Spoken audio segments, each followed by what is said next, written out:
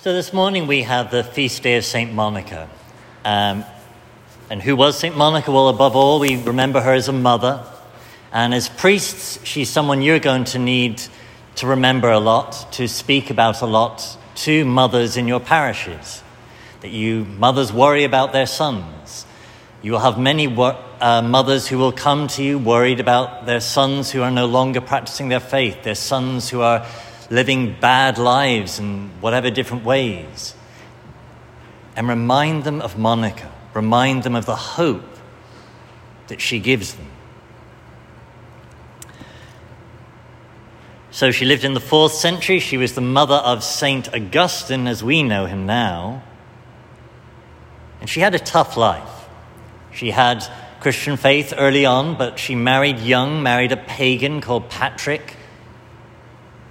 And he turned out to not be a very good husband.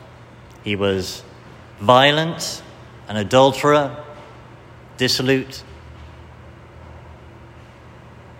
Their son Augustine, she had him baptized, but wasn't allowed to raise him in the faith. He became a great philosopher, a pagan philosopher, trained among the greatest, became a great scholar himself, a great teacher himself. But he was wayward and dissolute like his father. He had a mistress and an illegitimate son.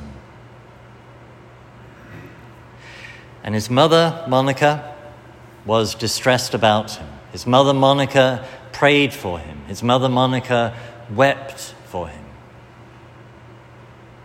And as the prayers of the Mass and as the confessions of St. Augustine recount, God heard her tears, God heard her prayers, and won the grace of her son's conversion.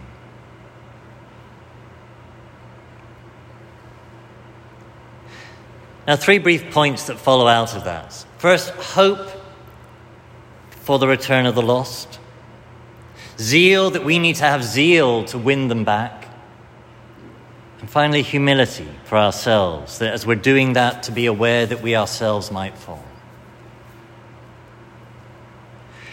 First, hope for the return of those who have departed in some sense from the faith. That mothers worry, mothers despair. Well, as I said already, the example of St. Monica gives us hope, should give them hope, that prayers have effect. Prayers can win people back. And as you're just saying that to mothers in your parishes, I'd suggest you add your own anecdotes, your own life history, your own what you know of others. You can point to the coherence of our faith for younger adults. Just point out how you know many young adults who find the faith coherent, that you've lived with however many of them for however many years in a seminary. Point out to them 2 examples that you know of people who have lived a wayward life and have come back. Many of you in your own lives know you've lapsed for a time and have come back. And even if you haven't, you know others of your brothers here have. And yet, wow, you've made it to a seminary.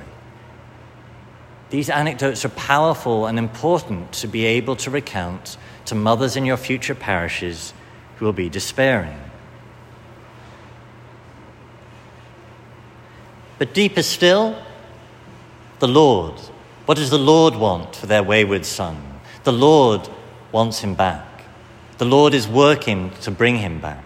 So the church for the feast day today gives us this account of the widow of Nain, that the Lord Jesus cares. The Lord Jesus cared about her tears for her son and raised him up. He cared about St. Monica and St. Monica's tears for her son and raised up Augustine.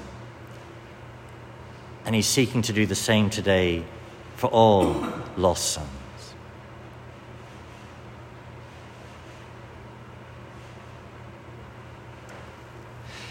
Second, we need zeal. Zeal, a burning zeal for the conversion of those who are lost. A burning zeal to win back those who have separated themselves in different ways from the church, from the practice of the faith.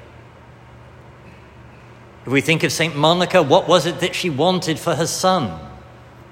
Did she want him to have lots of money? Well, actually, he had that. Did she want him to get a good job? Well, he was a professor of philosophy. Did she want him to be respected? Well, he had a great name as a teacher. No, these things meant nothing to her. What she wanted was for her son to know the Lord. What she wanted was for her son to come to the practice of the faith. And for ourselves, it's, I think, important to honestly ask ourselves, when we're thinking of our families, when we're thinking of our friends, what is it that we are most burning for them? Is our zeal for them kind of worldly happiness? Or is what we're really concerned about, do they know and love the Lord?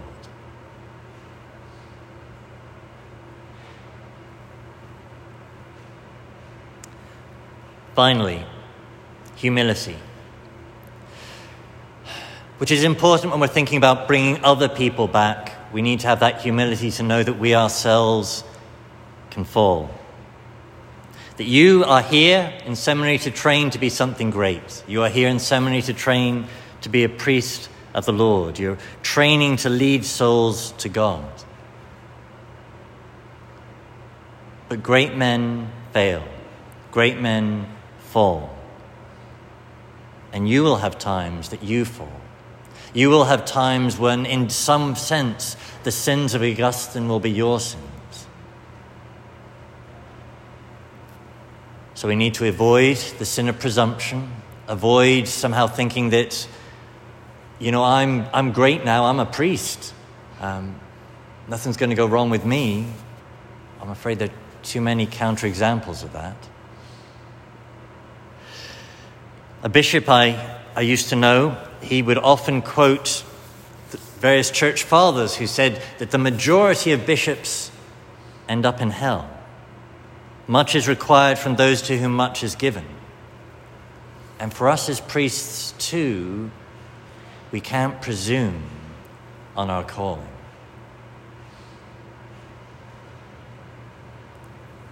But when you fall, and you will fall in some ways, remember Augustine, remember Monica. When you fall, don't despair. That St. Monica will be among those praying for you. And the many Monicas in your parishes will be praying for you as a priest.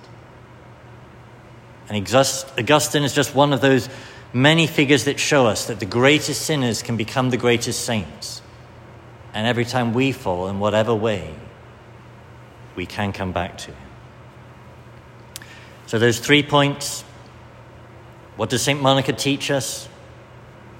Well, that we should have hope that the lost may return, that we should have a burning zeal to work and pray and with our own tears that they should come back. But also that humility, that awareness that we ourselves might fall.